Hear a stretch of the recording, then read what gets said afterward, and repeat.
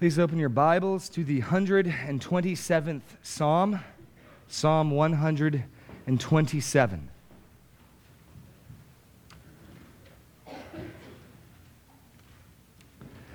This is the second Psalm of Ascents that we will study. And I want to draw your attention that last week we got out a little early, so please bear that in mind. He gives and he takes away. Okay. So it's only a 5-verse psalm. How much can there be here? Well, I think we'll see there is plenty of meat and sinew here. Let's read Psalm 127.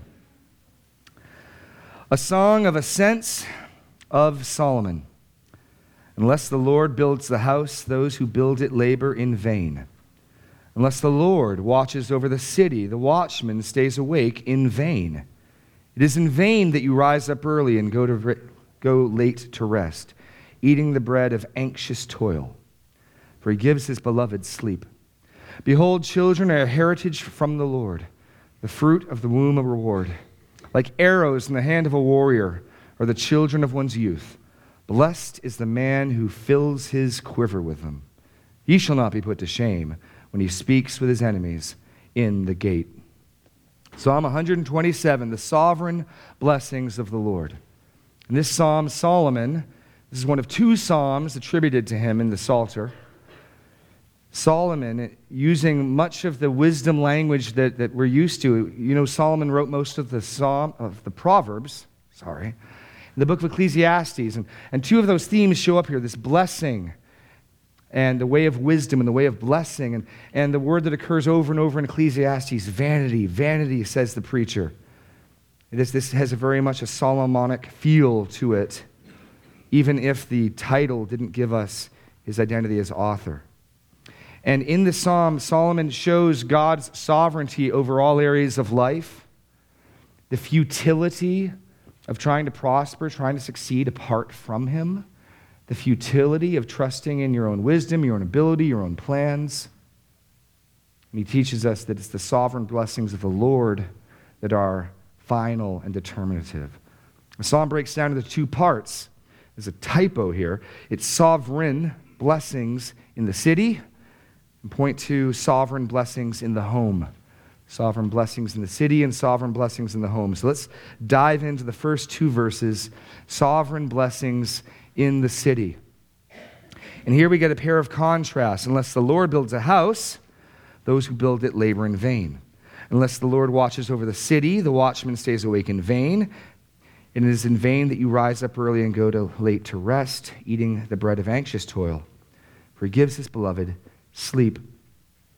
And so Solomon lists three activities in the community in which God's sovereign blessing, God being behind, are essential. Building a home, protecting a city, and earning a living. These are the endeavors of everyday life. What's interesting, it may not be immediately obvious to pick up, is this is a psalm of ascents. And last week we talked about how these are pilgrim psalms.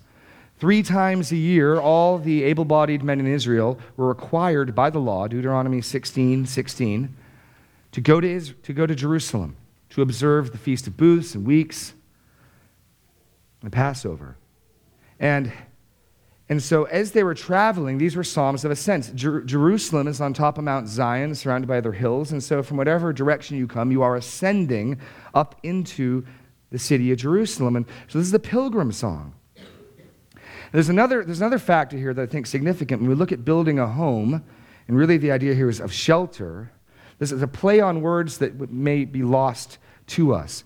In 2 Samuel 7, 4-17. You don't need to turn there. If you remember, that's where the Davidic covenant is found. And the context of the Davidic covenant is that David wants to build a house for God. And he calls Nathan to him and he says, the Lord has blessed me. The Lord has given me peace from my enemies. He has solidified my kingdom. Now that the ark should no longer dwell in a tent, let me build a house for the Lord. But the Lord's response to David is, you're not going to build a house for me, David. I am going to build a house for you.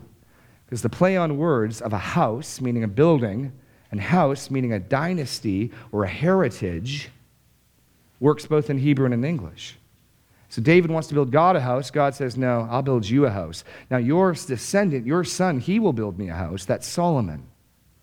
And so this phrase, unless the Lord builds a house, almost certainly calls to mind that Davidic covenant, the fact that Solomon was the one prophesied to build the temple, the house of God.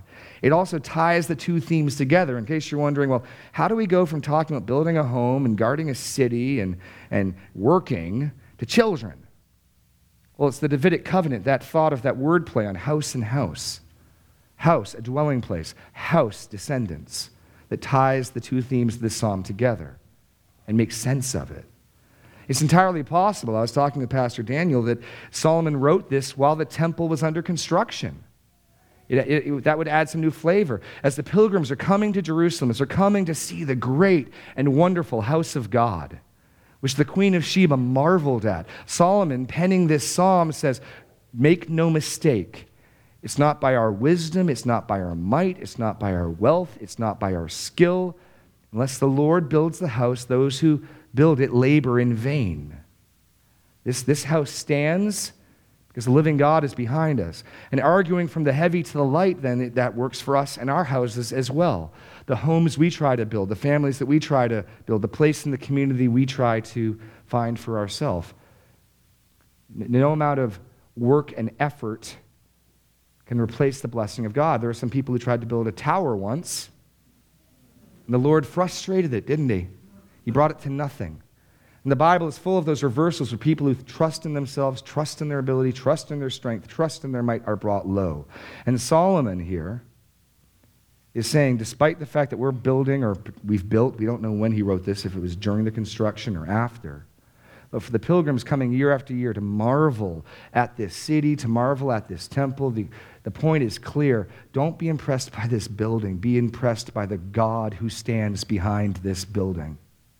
Don't praise ourselves and our might and our wisdom and our ability. Trust in God. And the point for us is made as well as we build a shelter around us, that we need to trust in the Lord and not in our own devices, not in our own strength. The second contrast is protecting a city. And here we're looking at security. Security.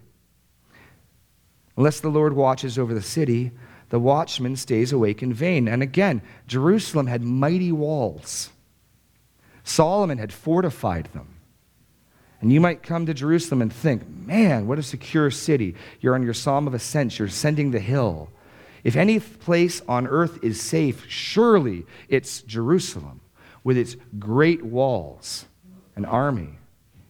Well, Nebuchadnezzar proved that wrong, didn't he? No, unless the Lord is watching over a city, its watchmen stay awake in vain. And again, this is a rebuke from the heavy to the light, from the greater to the lesser. If it's true with the capital city of God's chosen people on earth, where his glory dwelt, if that city could fall, if he were to not sustain it, then how much more is our security in his hands? And the things we place our security in are not wrong if ultimately we're placing our security in God. I lock my door at night. But I'm also well aware that unless the Lord is protecting my home, unless the Lord is protecting Martinsdale, unless the Lord is protecting our country, our continent, there is no effort on our part that can avail to accomplish anything. The temptation is always to trust in our own strength, to trust in our securities, to trust in what we can do. And again and again and again, God calls his people to trust in him. So here's Solomon, this great and powerful king, no one wiser than him, no one greater in glory than him, except the flowers in the field, Jesus said. But no one wiser, greater. And he's telling these pilgrims coming to Jerusalem year after year after year after year, don't be fooled. The greatness of this house is the greatness of the God who built it. The security of this city is not the security of these walls. God could knock these walls down flat. He's done something similar in your history, Israel. No, it's the sovereign Lord who protects his people. Psalm 34:7 says this, the angel of the Lord encamps around those who fear him and delivers them. The Bible is also filled with stories of people without any apparent defense being protected. You think of Daniel in the lion's den. The Lord is guarding and protecting you. You are invincible and invulnerable. And if the Lord has decided to give you over to destruction, there is no wall too big, there's no defense too great that will avail. Time and time again, the Bible makes that point. And thirdly, Solomon turns his attention to earning a living, sustenance. We've seen shelter, security, now sustenance. In vain you rise up early and go late to rest, eating the bread of anxious toil, for he gives his beloved sleep. And people will work long hours to try to get ahead. We talk about the rat race. And Solomon's pointing to this, the vanity, the foolishness, the vapor. It's like grabbing at the wind. It's like soap bubbles of thinking, I'm going to do this, and you pour yourself into it, and you get up early, and you go to bed late, and you're full of anxiety and nervousness because you're trusting in yourself. You're trusting in your own machinations, your own plans and schemes, your own purposes. The contrast here is anxiety and toil without the Lord, and peace and rest with his blessing. You know, a spirit of anxiety and fear is a symptom of judgment. Listen to this curse God promises Israel in Deuteronomy 28, 65 to 67. If Israel is unfaithful, the Lord will give you a trembling heart and failing eyes and a languishing soul. Your life shall hang in doubt before you. Night and day you shall be in dread and have no assurance of life. In the morning you shall say, if only it were evening. In the evening you will say, if only it were morning, because of the dread that your heart shall feel and the sight of your eyes shall see. And people are running the rat race. They're getting up early. They're burning the midnight oil. There's nothing wrong with work. Solomon here is not condemning work, diligence and work. But rather it's work that doesn't have God in view. It's autonomous work. It's autonomous building. It's autonomous protection. He says you can work all day. You'll still be overcome with anxiety and sleepless and anxious. Or you can have peace and rest. He gives his beloved sleep, which is, by the way, another tie-in to Solomon. Solomon had a special name that the Lord gave him, or that his parents gave him because of the Lord. The text isn't entirely clear, but in 2 Samuel 12, 24 to 25, we read, Then David comforted his wife Bathsheba and went into her and lay with her, and she bore a son, and she called his name Solomon, and the Lord loved him and sent a message by Nathan the prophet, so he called his name Jedediah, because of the Lord. Jedediah is the word here translated beloved, beloved of the Lord. And Solomon, remembering this name, because the Lord loved him, he gives his beloved sleep. He gives Jedediah sleep. I mean, Solomon, again, is telling the readers the reason he's able to sleep at night is not because he's got great walls and great wealth and a great temple. It's because he's trusting in the Lord. That's how you can sleep well at night. It's not the new alarm system. It's trusting in the Lord. And so everything in the community depends on the sovereign blessings of God. Everything. The building of homes, the protecting of the community, the earning of a living, all depend upon the Lord. The psalmist says he will go down. Let me read it. Psalm 4:8. I thought I could quote it, but I cannot. Psalm 4:8. The psalmist says, In peace I will both lie down and sleep, for you alone, O Lord, make me dwell in safety. You only, you alone. Only God gives peace. And our world has got people running around talking to therapists and seeking peace, and seeking security. And they're not going to find it in this world. No matter how much money's in the bank, no matter how many promotions they get, no matter how many guns are in the safe, they're not going to have peace. God alone offers peace. And Jesus, speaking to the multitudes, Come unto me, all you who are weary and heavy laden, and I will give you rest and peace. That alone is found in God.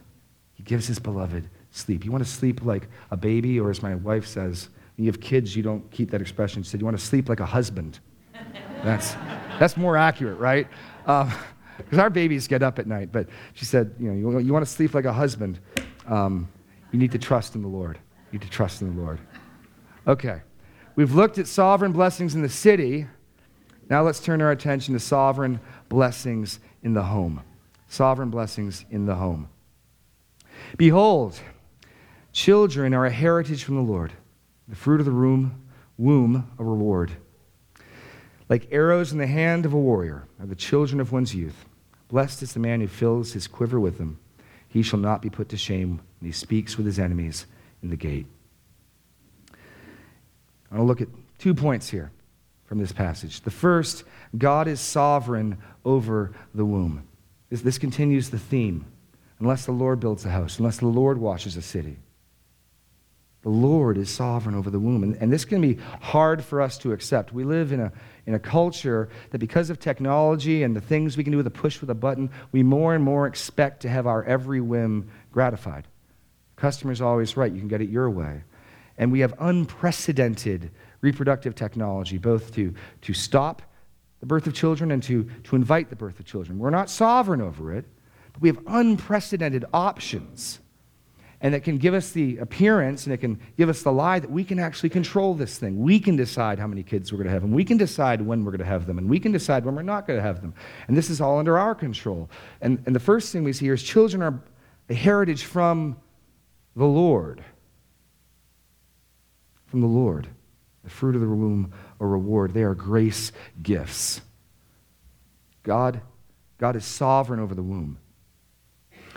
And this can lead to much frustration and vexation, because that means then that he does not owe us children. He does not owe us children. He's not obligated to give them to us. He is not a God who exists solely to satisfy our desires. And that can be hard. That can be really hard. But time and time again, the Bible says the Lord opened her womb to conceive. The Lord grants life. And we can do all the things we can do to invite children, and we can see doctors, but again, the Lord stands behind this where he doesn't. He does not owe us children. And this can be hard. This can be really hard. You think of Job. In a single day, all of his children struck dead with the collapse of a house. Right? The Lord took all of his children from him. I think that's probably worse, to have children and lose them than to not have them at all. And Job doesn't curse God. The Lord has done him no wrong.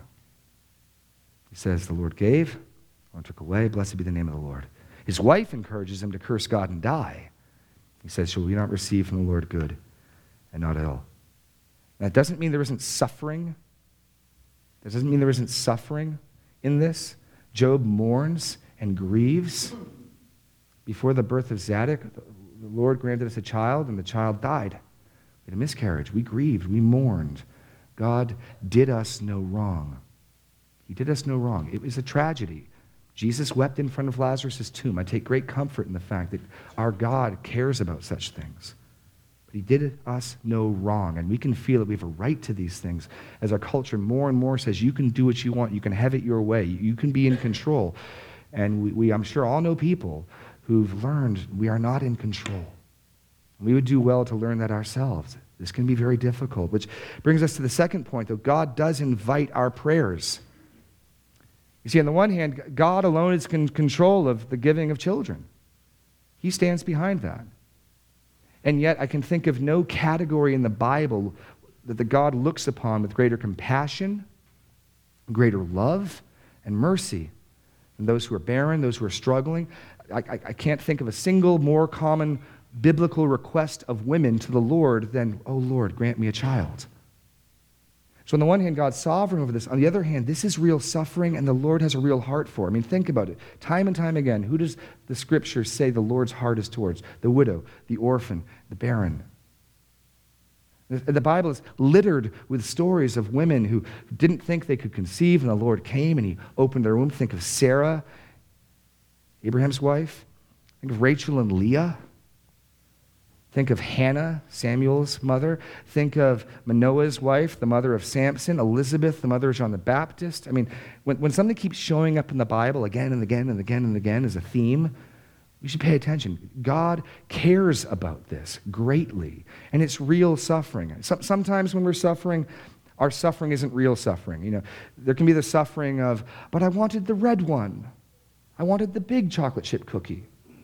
And you're upset, but it's hard to really sympathize with that type of suffering because why does it matter to you? But here's something where people, when they turn in your Bibles to 1 Samuel. I want you to see this. This is real suffering. Suffering that God says his heart is moved towards. Something that God cares about. Something that God grieves over and empathizes with. 1 Samuel chapter 1. This is the story of Samuel's conception and birth. His mother Hannah, a godly woman.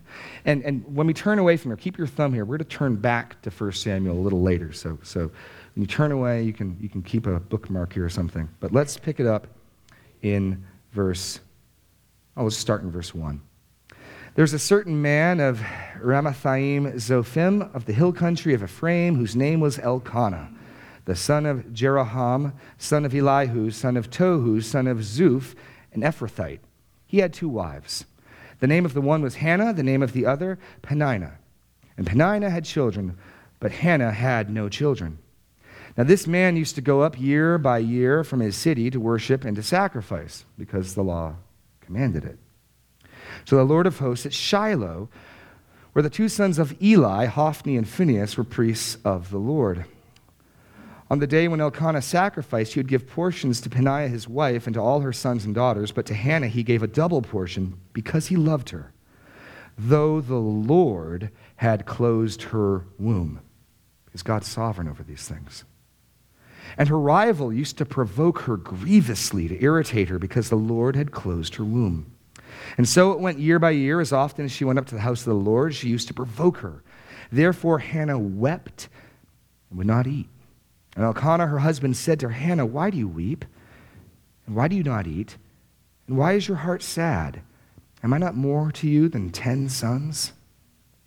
After they had eaten and drunk in Shiloh, Hannah rose. Now Eli the priest was sitting on the seat beside the doorsteps of the temple of the Lord, and she was deeply distressed and prayed to the Lord and wept bitterly.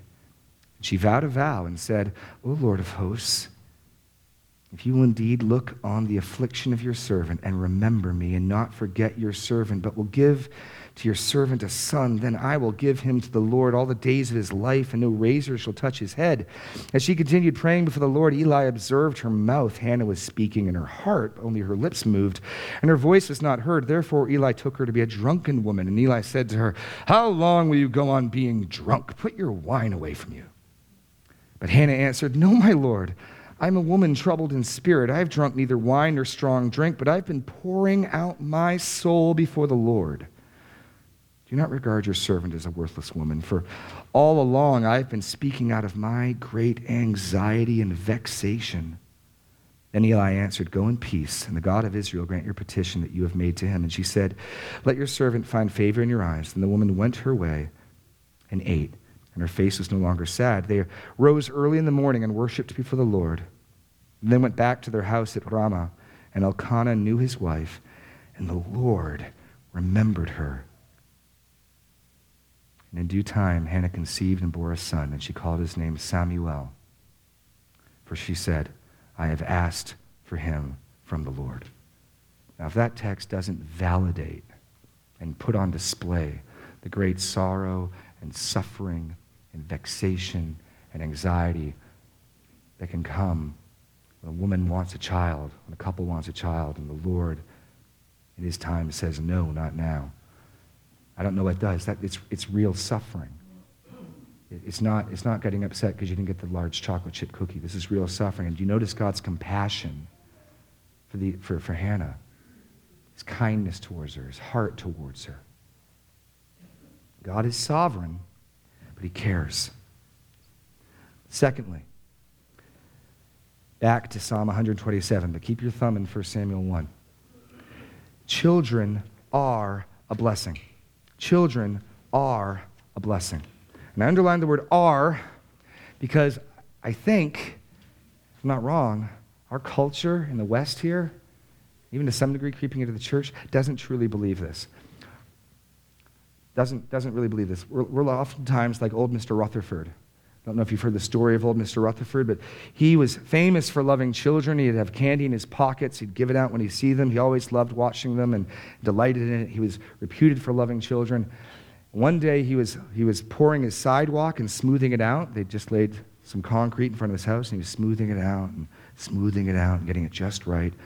And just after he finished, the school got out. And the kids coming down the street, they left tracks in it. And he lost his temper, Mr. Rutherford, and he was yelling and screaming and cursing. And one of his neighbors looked out the window and said, "Rutherford, I thought you loved kids."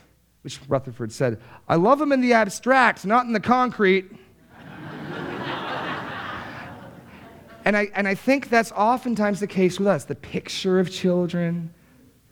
Oh, we love that. Love the picture of kids.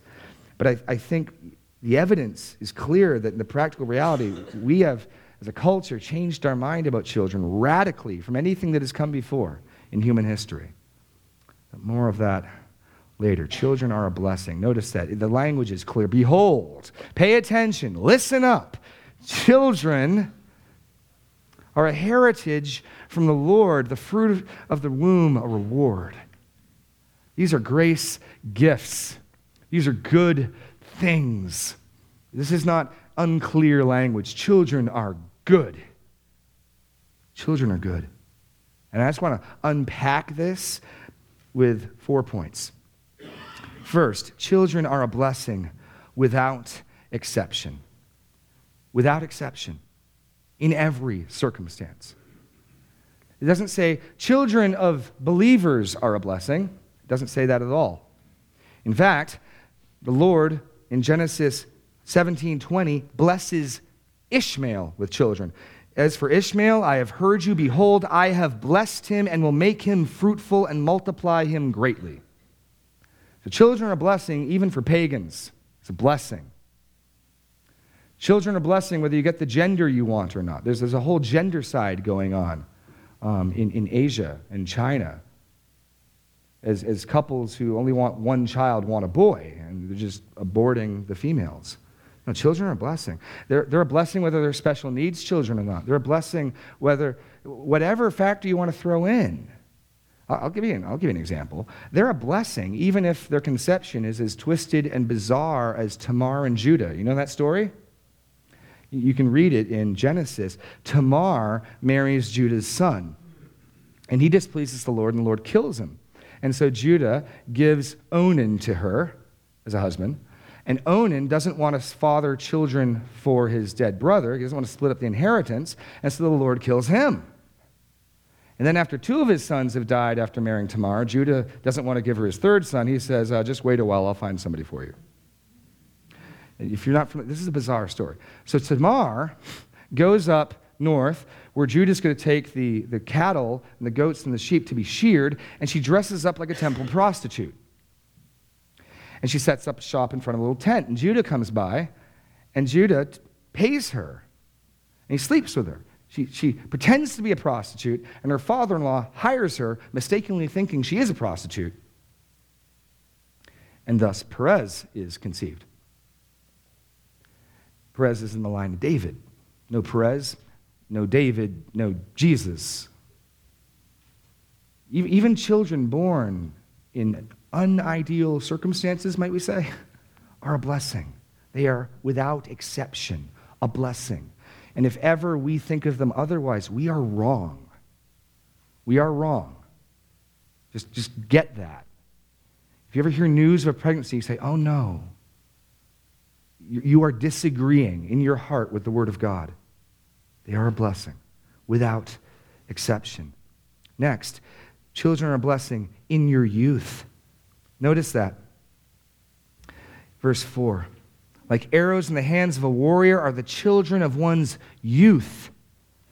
The Bible distinguishes at times between children of youth and what Genesis 37:3 says of Joseph being Jacob's son of his old age. Children of your youth. And again, we live in a culture that is pushing marriage further and further forward. The average first marriage of a white female is 27 or 28 now. That's the average. And then they're pushing kids past that because, again, we live in a day and age where we can separate those two things. Prior to the 1950s and the advent of affordable reliable birth control, marriage and children were pretty much inseparable unities. Wherever marriage occurred, children generally followed in short order. I mean, there were exceptions, but you understood these things go together. But now in our world, we've got marriages without kids and kids without marriage. We've completely separated the two. And as a result, it's getting pushed back and back and back because we live in a culture that tells you to celebrate and enjoy your youth, your freedom. We live in a culture that has created the concept of free time and leisure time, which is all a product of the Industrial Revolution, which is not a bad thing. But the first time ever, we've got disposable income. We've got time to do what we want with. And we start pushing it off. And you get wisdom from people, encouraging people to delay and postpone. And whatever choices you come down with. And let me be clear at this point. My goal in unpacking these verses is not to give any practical instruction to anybody, not telling anybody what to do.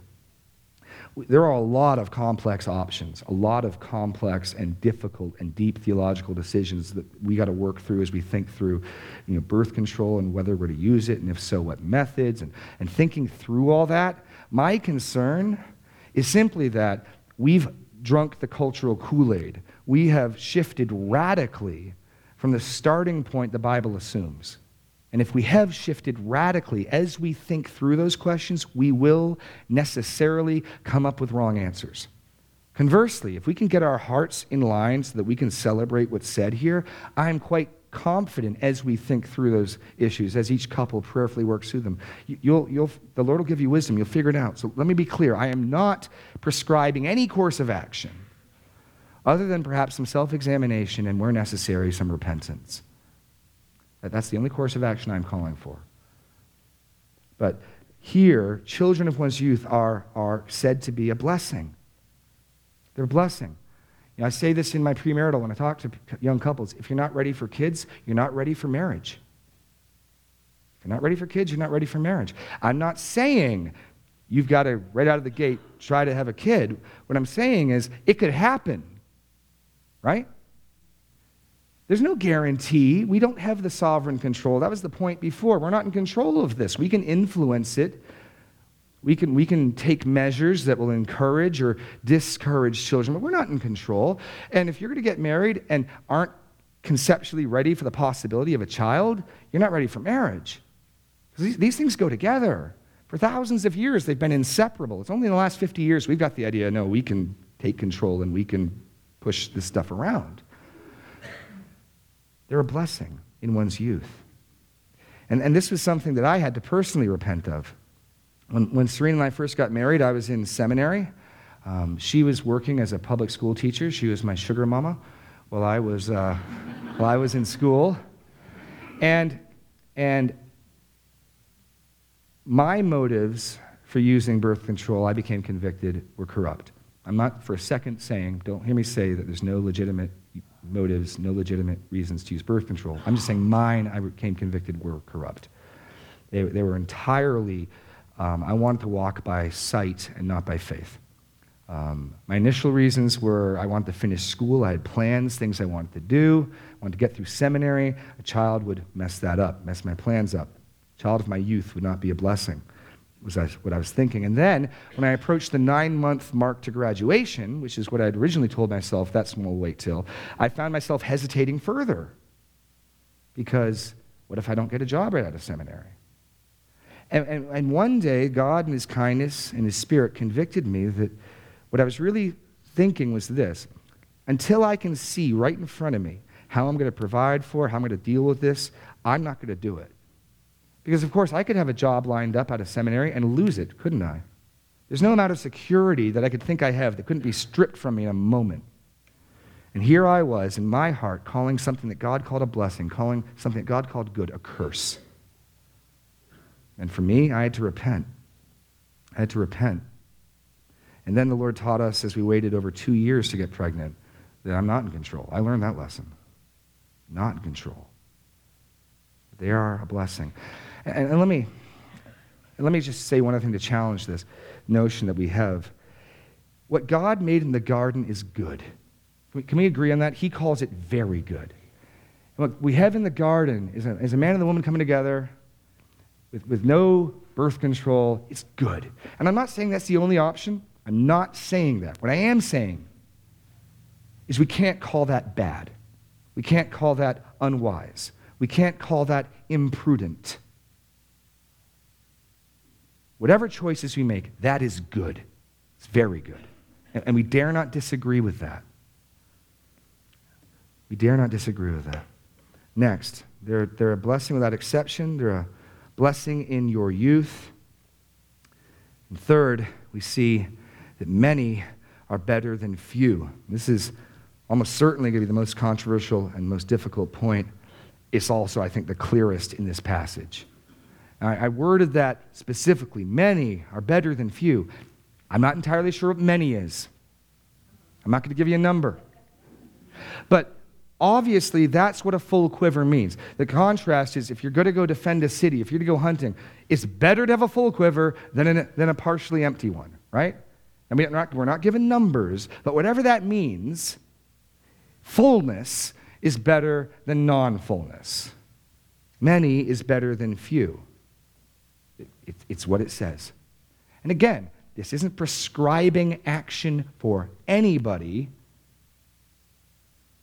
but what it does mean is we can't disagree with this in our hearts without sitting in judgment on the wisdom of God and sinning ourselves. If you disagree that many is better than few, then I think repentance is necessary, whatever you've chosen to do. We aren't free to sit in judgment on what God has said and say, well, I disagree. I don't think that's good. I mean, that's what the serpent did in the garden, folks. Did God really say? He's keeping a blessing from you. You want to eat the fruit. Having many kids will be a curse. It'll slow you down. It'll destroy your life.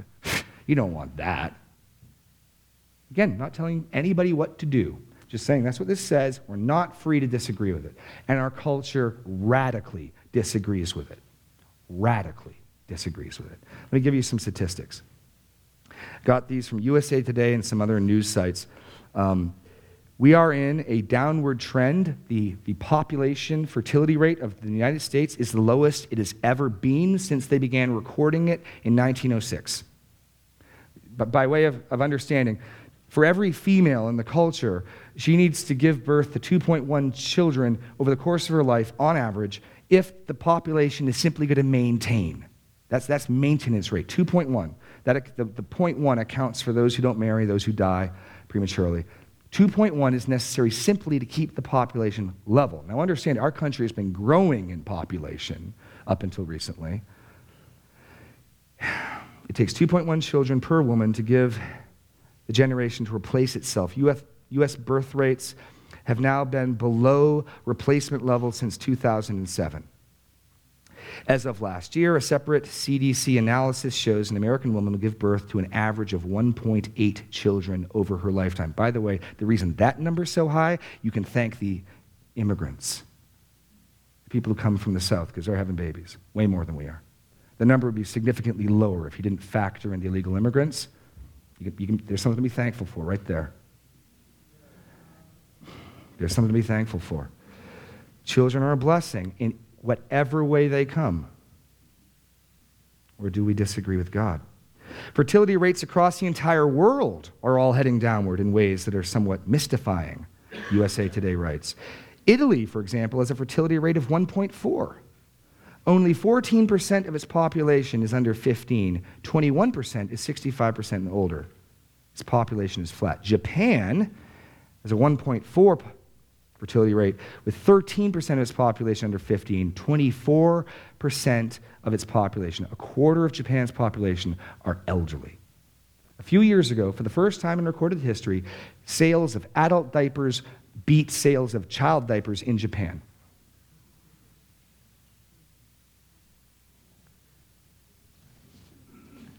And this is mainly a problem in first world countries, industrialized countries. The great irony is those countries that are wealthiest, those countries that are richest, those countries that are most prosperous speak that they can't afford to have kids. That is the great irony. Homes have never been larger than they are. Incomes have never been larger than they are. Families have never been smaller than they are. I'm not prescribing any course of action. I'm just saying clearly, we have shifted radically. Not a little shift, but a big shift from what God has said is good. From what God has said is good. To give you a note of comparison, our birth rate now is half what it was in 1957. Half. We're having half as many babies in our country as we did in 1957. And I only bring that out to make the point, something has shifted.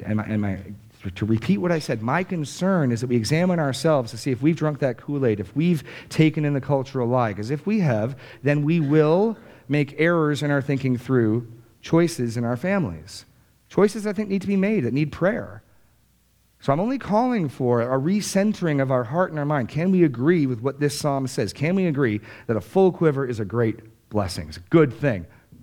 The Lord may not give it, but it's a good thing when it happens. So why is that? Let's unpack this a little further. First, there's the creation mandate. The creation mandate. Before God gave the law to a specific group of people, he said to the man and woman in the garden in Genesis 1:28, "Be fruitful and multiply and fill the earth and subdue it." Now, I've heard plenty of people tell me, that's done. You can just put a check mark next to that, done. I don't think so. Because it gets repeated again and again and again in the Bible. Let's see. Genesis 9:1. Noah, be fruitful and multiply and fill the earth. Abraham, the covenant that God makes with Abraham. I am going to multiply you greatly. Jacob, I am God Almighty. Genesis 35:11. Be fruitful and multiply. Leviticus 26:9, a promise to the people that if they will be faithful, I will turn to you and make you fruitful and multiply you. The assumption, of course, being this is a blessing. This is something they want. Deuteronomy 6:3, hear, O Israel, and be careful to do my commandments that it may go well with you and that you may multiply greatly. Jeremiah 23:3, speaking of the exile. They shall be fruitful and multiply. And probably even more striking, this is the instructions Jeremiah gives to Israel as they're about ready to go into captivity, into poverty, into slavery, and into a foreign land. If ever there was a time to say, this would be imprudent. You're slaves, you're in an uncertain situation, you're poor, don't have kids. Here's what Jeremiah says in Jeremiah 29:4-6. Thus says the Lord of hosts, the God of Israel, to all the exiles, whom I have sent into exile from Jerusalem to Babylon.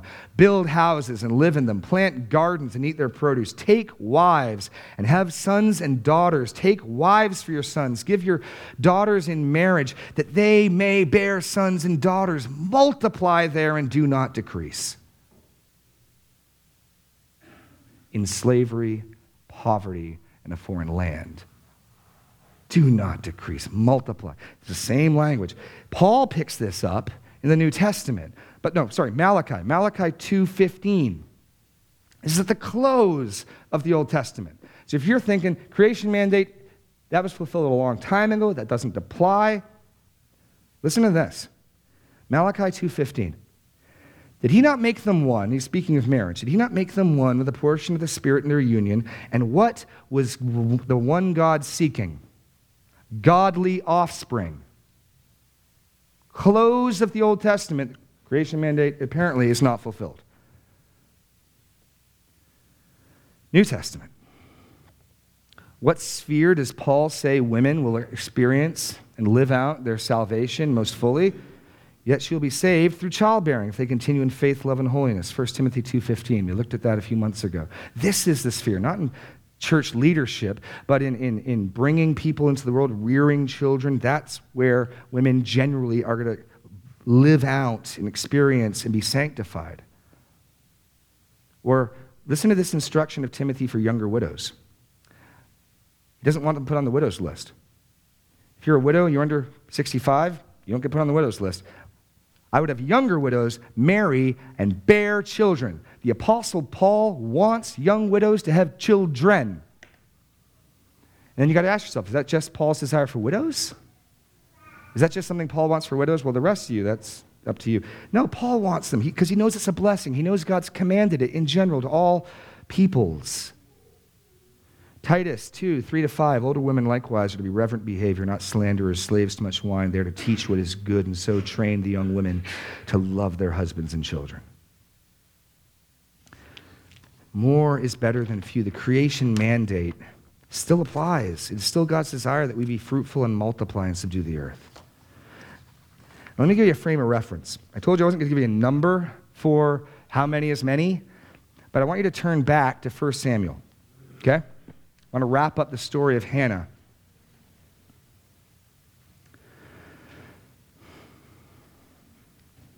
Because Hannah, after she is given a child and she comes and devotes him to the Lord, his name's Samuel, she prays an exultant prayer to God. And you got to understand, as you're reading this, you as the reader are meant to be rejoicing. You're meant to be going, yes, yes, as Hannah lays out the salvation of God. Verse 1, Hannah prayed and said, my heart exults in the Lord. My strength is exalted in the Lord. My mouth derides my enemies because I rejoice in your salvation. There is none holy like the Lord. There is none beside you. There is no rock like our God. Talk no more so very proudly. Let not arrogance come from your mouth. For the Lord is a God of knowledge, and by him actions are weighed. The bows of the mighty are broken, but the feeble bind on strength. Those who were full have hired themselves out for bread, but those who are hungry have ceased to hunger. The barren has borne 7. To which you're supposed to go, amen, hallelujah. And most of us in the culture go, oh dear no. So I don't know how many a full quiver is, but apparently 7's yes. You can't read this without escaping that conclusion. We're meant to think that is wonderful. It's glorious. Isn't our God great? He gives the barren woman 7. And I am not in the slightest bit being sarcastic or hyperbolic. That's what this says, and we're meant to cheer. However many children we have, however many children the Lord gives us, we're meant to see this as a great thing. Turn back a few pages to Ruth. Ruth 4. There's a wedding in Ruth. I was joking with Jake Hopper yesterday. I got the joy of presiding over a wedding and asking if anyone had prayed the blessing of Ruth and Boaz on his marriage. And we had a chuckle over that. But the community comes together when Ruth and Boaz get married, and they pray this amazing prayer. Verse 11 of chapter 4, Ruth. Because you might think, well, Abraham and Noah, they're kind of patriarchs, and they're special cases. Look, we know that they're going to give birth to the grandfather of David. We know that they are directly in the Davidic line. No one at the time of this marriage knew that. These are just normal, everyday folks. Ruth and Boaz. Verse 11. Then all the people who were at the gate and the elders said, we are witnesses. May the Lord make the woman who is coming into your house like Rachel and Leah, who together built up the house of Israel. Now, if I'm not mistaken, that's saying what it took Rachel and Leah to do, bear 12 sons to Jacob plus daughters. May this woman, may the Lord use her to do that to you. That's what it says. It's a blessing. And Ruth and Boaz don't go, don't curse us. They don't. May you act worthily in Ephrathah and be renowned in Bethlehem, and may your house be like the house of Perez, whom there's Perez, born of Judah and Tamar, because there's a blessing. May your house be like the house of Perez, who Tamar bore to Judah, because of the offspring that the Lord will give you by this young woman. So Boaz took Ruth, and she became his wife, and went into her, and the Lord gave her conception, and she bore a son. We are not free to disagree with God when he says something is good, when he says something is a blessing, when he says something is wonderful. We're not free to disagree with him. I'm not telling anyone what to do. I am telling you what you have to rejoice in, what you have to value, because God's word says that. And your culture and the people around you will disagree. The culture says, there's a boy for me and a girl for you, and praise the Lord, we're finally through. The culture is celebrating the wrong thing. Finally, point 3 here, they are never a curse. They are never a curse. Never a curse. And I fear that when we respond to children as a curse, we mock God's good gift. And we do it in subtle ways. We had a close call last month, quite a scare. Am I not wrong? And that's implying something bad almost happened, right? So by implication, what this psalm says is a blessing I have redefined into a curse. When I say, we had a close call last month. Phew, dodged a bullet there. That's what we're doing. We are calling God's good gifts curses. Why'd you take us out of Egypt? If it's to starve? Why'd you give me a viper and a stone when I asked for bread? They're never curses. Never, never, never. And we dare not betray this and ever look at a child, even if it's born to Tamar and Judah, it's a blessing. It's a blessing. Finally, they bring strength and honor. They bring strength and honor. And that's seen in the last verse of Psalm 127. Blessed is the man whose quiver is full of them. He shall not be put to shame when he speaks with his enemies in the gate. He won't be put to shame. They bring strength and honor, especially when they're born in your youth, because then when the pictures, when this man gets older, more feeble, less able to defend himself, he's got his sons and daughters around him. The gates was where disputes took place. Now, I want to add one qualification in here. Children come into the world a blessing, but the book of Proverbs makes it clear they may not stay that way. I think another reason why frequently people don't want to have children is our culture, simultaneously with rejecting children as a good thing, has also rejected parenting. And the Proverbs are full with words like the following. Proverbs 10:1, the Proverbs of Solomon. A wise son makes his father glad, but a foolish son is a sorrow to his mother. They come into the world a blessing, but depending on how we steward them, they may not stay that way. In fact, the very next psalm, Psalm 128, we won't be looking at it, goes on to talk about how it takes a godly man who fears the Lord. Then his wife will be like a fruitful vine. Then his children will be like olive plants around his table. How you parent them, how you steward them is essential. You may end up cultivating a curse. And that happens. And we see it. And we see children who don't look very much like a blessing, and we think, I don't want that. Fair enough. That can happen. That doesn't mean that the gift is bad. God only gives good gifts. Proverbs 23:24. The father of the righteous will rejoice greatly. He who fathers a wise son will be glad in him. And then, so when you think of this notion of standing in the gates, not being ashamed, the notion of the opposite of shame is pride, honor, dignity. There's another question I want to ask. Do we honor those families that are larger? Is it true in the church at least? Okay, maybe not in the culture, at least in the church where you've got full quivered families, whatever that means, that they're honored. They can hold their head up high. Or do we grumble and talk and gossip and make it weird? That's the thing. A comedian, Jim Gaffigan, says, big families are kind of like waterbed stores. They used to be everywhere, and now they're just kind of weird. Let that not be true in the church. If God has chosen to bless the barren with 7, let us rejoice, not hold it in contempt. Proverbs 27:11, helping, I think, to understand and explain what's going on here. Be wise, my son, make my heart glad, that I may answer him who reproaches me. So in this last verse of Psalm 127, we do move on to parenting. The assumption here is these children that God has given were raised properly.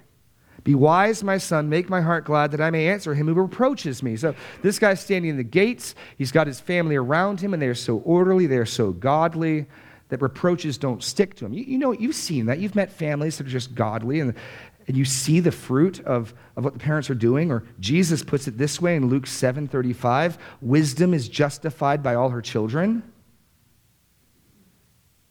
And think about it. This is why the qualifications for an elder center on the home. So you want to be an elder, huh? How are you doing loving your wife? How are you doing raising your kids? How are you doing welcoming people into your home with hospitality? That's the measuring stick we're to measure on, in part at least. Because of course, the final point is that God wants to sanctify us through this. In training up our children, the Lord trains us. It's work. hard work. It's sanctifying work. Blessing doesn't always mean easy. Blessing doesn't always mean cakewalk. Blessing means knowing God more fully, having your joy in him increase, but it might mean getting up at 3 a.m. to change a diaper. It might mean living in a less expensive home than you'd like, driving a slightly less car than you like. At the end of the day, the question comes, what do we value as a blessing? What God says is a blessing, or what our culture says is a blessing? Will we adopt the wisdom of the world? View God's good gifts like rocks and serpents? Or will we in our hearts say amen? Lord, if this is what your word says, help us to believe it. Let me repeat again as we close. I'm not prescribing any course of action. I know that each of your situations are difficult and different and individual. I know much wisdom is needed. I'm just saying, before you think through it and think through it prayerfully, make sure your heart can amen and echo what the Scripture says is good. Dare not to disagree with the living God. Dare not to sit in judgment on what he has called a blessing. Let's pray. Lord God, we thank you for your word.